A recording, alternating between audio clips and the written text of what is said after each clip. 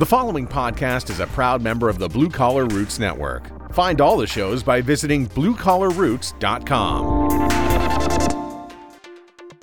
Here's the president and primary owner of TrueTech Tools, licensed engineer, and the nicest BS artist you will ever meet, Bill Spohn. Having worked in the HVACR and building performance markets for 30 years, I've noticed the need for scientifically rooted information on how to do a better job.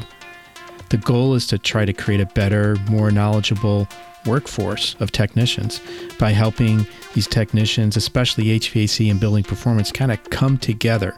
One person called it, "Bill, you're trying to create a kumbaya moment." I'm working with the Blue Collar Roots Network, which you will find at bluecollarroots.com.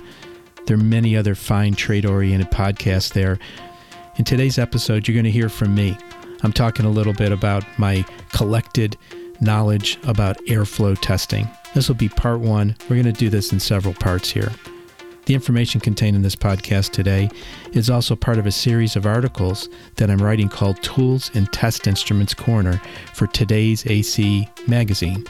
It's todays-ac.com. You can also go there and click on publications to look at past issues. I've been doing this for about 6 months now.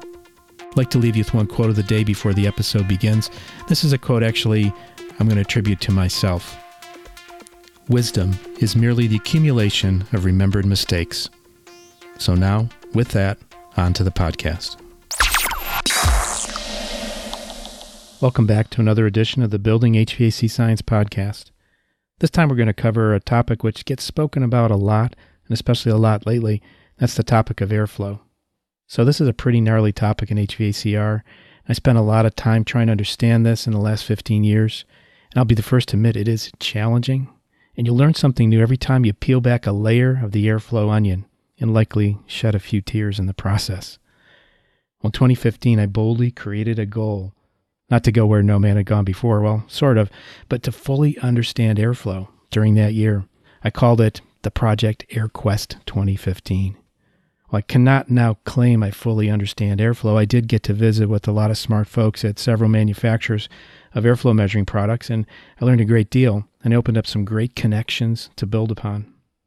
Putting on my engineering hat for a moment, in the most basic sense, the science of HVACR is the science of energy transfer.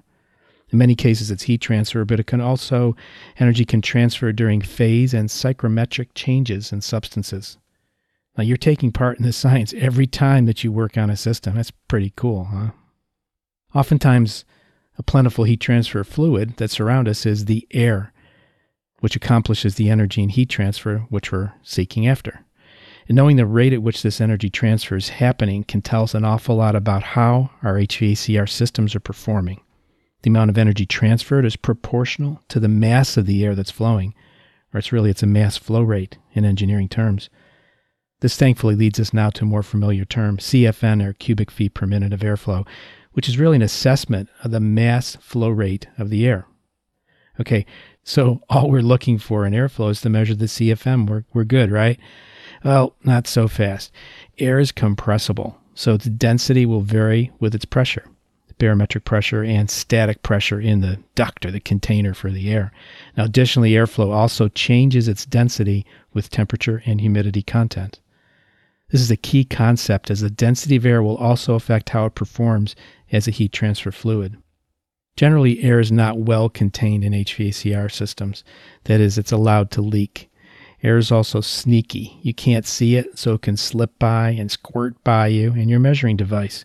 So it's hard to be sure you're actually measuring all the airflow. So that's why a lot of HVACR pros use capture hoods. They're capturing the sneaky air. The sneaky air is often expensive air because the HVAC system has created this air with the correct temperature, humidity, airflow, delivered it to the correct location, etc. It serves no one to misplace or lose that air. Oh, and by the way, the air's density may also affect the way you measure air. I call this the Eisenberg uncertainty principle, pivoting off the Heisenberg uncertainty principle in physics. You can look that up on Wikipedia if you're really interested in that. These are some of the major factors combining to make airflow such a challenge to measure. let's pick up here and take a look at covering some airflow measurement applications, some tools and techniques. Now, my company, TruTech Tools, we approach customer questions by asking, why are you making the measurement? We do this to better understand their goals and to fit them with the appropriate tool for their application, like fitting a suit. Let's make sure this instrument looks good on you.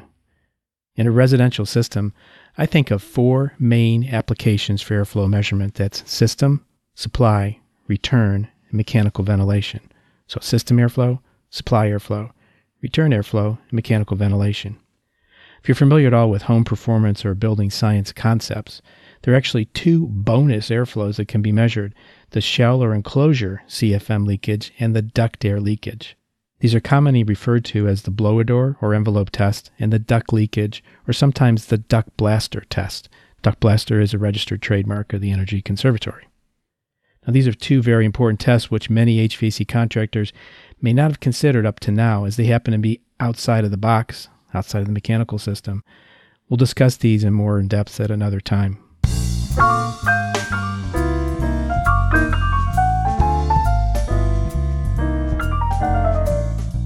Did you know that Bacharach has been a leader in the design and manufacturing of combustion analysis equipment since 1909?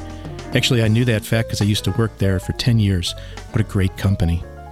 During their fall promotion, you can save on the purchase of a new combustion analyzer with rebates worth up to $350. That offer includes a free 2-year subscription for their exclusive B-Smart Sensor Exchange program with the purchase of a Firite InTech or Insight Plus. With the B-Smart Sensor Exchange program, pre-calibrated sensors are shipped directly to you. No more hassle, no more downtime when you return your analyzer to the factory for calibration. Download your rebate form today at mybacharach.com/offers. That's mybacharach.com/offers. And enter the promo code HVAC Science. That's HVAC SCIENCE. That will let them know that you heard about it here on the Building HVAC Science podcast. This is a time-limited offer, so be sure to do it today. I'll peel back some of the layers in the test methods now and refrain from judging which is better, one than the other, as sometimes the needs and the situations in the fields differ pretty greatly. Now, not everyone needs a fast and accurate measurement, nor can everyone afford the most expensive tools, nor can every tool be used in all instances. So hopefully I'll be imparted knowledge of correctly testing and knowing your measurement quality. System airflow is usually measured at the unit, so that's the first one we talk about, system airflow. Now, it's mainly measured to determine overall system performance, perhaps in conjunction with a change in total heat. That's sensible plus latent heat, and that's pretty neatly described by the enthalpy number. And it's trying to answer the question, am I creating all the BTUs per hour, or tons of cooling, as the manufacturer, installer, and customer have paid for? So am I doing what I'm supposed to do? Usually you need to know system airflow to determine that. Typical system airflow measurements include ones I call bulk measurements, like temperature rise, something called the true flow grid test, static pressure drop using an equipment-specific chart, or using a duct blaster or duct leakage tester and the pressure matching method. Then there's also ones I call scanning tests, pitot tube, used of course with a manometer, hot wire anemometer, and a rotating vane mini anemometer. And sometimes assumed measurements. For example, the airflow of central return represents the system airflow because I assume there's no loss from the central return back to the unit. So sometimes you can say it's total system airflow is done by just using a central return, but you're making an assumption there. And be sure you know you're making an assumption before you go too far with that number. So bulk measurements, like buying in bulk from your favorite warehouse store, are commonly thought of as more economical time-wise because you can set up the test and you can walk away with one number, total system CFM. In contrast to bulk measurements, scanning methods involve a higher degree of user interaction and additional measurements and calculations. For example, knowing where to put the probe in the duct and what the cross-sectional area is. The temperature rise method may be used for fossil fuels and electric furnaces. However, because the heat content of natural gas, one of those fossil fuels, varies even from hour to hour, and I've seen it actually at the AGA labs. I've seen it vary from hour to hour. That's another story. Or the heat content of fuel oil will vary from tank to tank. The temperature rise method should only be used to get the airflow close to the manufacturer's recommendation and really can't be used for airflow AC system capacity verification. Additional heat can be picked up from the distribution air motor and drive up to 300 watts or 1,024 BTUs higher reading. So you have to think about all these factors. They're going to be part of that number that you're coming up with. Now, the best place to take the measurement for the temperature rise method is out of line of sight of any kind of heated surface, like the electric heater or the heat exchanger. Otherwise, the radiant heat from the heat exchanger or this electric heating strip and not the heat of the air will be included. So that's going to jack up your number. And don't forget to account for any kind of things like a bypass humidifier. Again, don't let that sneaky air get by you. All the air has to be accounted for when you're taking this bulk measurement. So now what do you do with this temperature number you have? Oh, hang on a second. You actually need two temperature measurements, one before and one after whatever system component is heating the air. For example, the heat exchanger or strip heater. So this still isn't too bad, but temperature does not equal airflow. So you need an equation to go from your temperature to your airflow. So your equation is the CFM equals the BTUs per hour divided by 1.08 times delta T. So CFM is the cubic feet per minute. That's the number you're after. The BTU output comes from another measurement. Well, wait a minute, another measurement? Got to take another measurement here? I thought this was supposed to be easy. Well, again, following the details here, got to stick with the details. The 1.08 comes from an air-related factor, and it actually changes with air density. So if you want to have a better measurement, it's not going to always want to be 1.08 in your equation. And the delta T is a change in the air temperature measurement that you made. So all of a sudden this is starting to seem a little bit complicated, and actually it is. The better measurements you want to get, the more complicated things get. So if you're using electric heat or fossil fuel heating, you have to allow the appliance to reach steady state efficiency before taking your temperature measurements. Now usually 10 minutes or so is sufficient for a stack temperature measurement to come to stability. For electric furnace, you also need to measure the incoming volts and current draw in amps to the electric strip heaters. You need to enter this information in the following formula. CFM equals volts times amps times 3.14, all of that divided by 1.08 times the delta T. If it's in combustion and the source of heat is combustion, natural gas, oil, or propane, the BTUs per hour comes from the BTU output times the BTU input times the steady state efficiency. Now the steady state efficiency is a number you got to take from your combustion analyzer. So if you want to make a good measurement, you have to take actually some other background measurements here in order to add up to a good measurement for your airflow. If a combustion analyzer is not available, the manufacturer's literature could be used to determine the output BTUs of the furnace, provided the manifold pressure is correct, the orifices are designed for the heat content of the BTUs of the fuel used, or consistent with the design input of the furnace. You do not want to use efficiency information from the yellow energy guide label, as this is the AFUE, the annualized fuel utilization efficiency, and this takes into account the efficiency losses at startup of the equipment and other seasonal factors.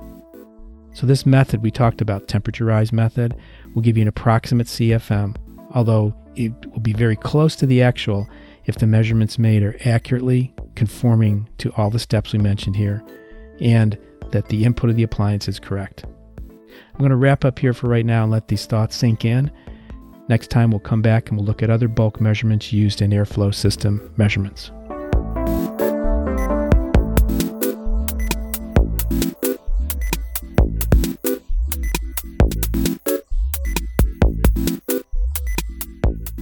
I'd like to thank you for listening to this latest podcast, and I hope you grabbed a few tidbits of information from my collected knowledge there, maybe my wisdom about airflow testing. Now, if you want to keep up with other things that I find interesting, you can follow my page on Facebook by typing buildinghvacscience.com into the search bar.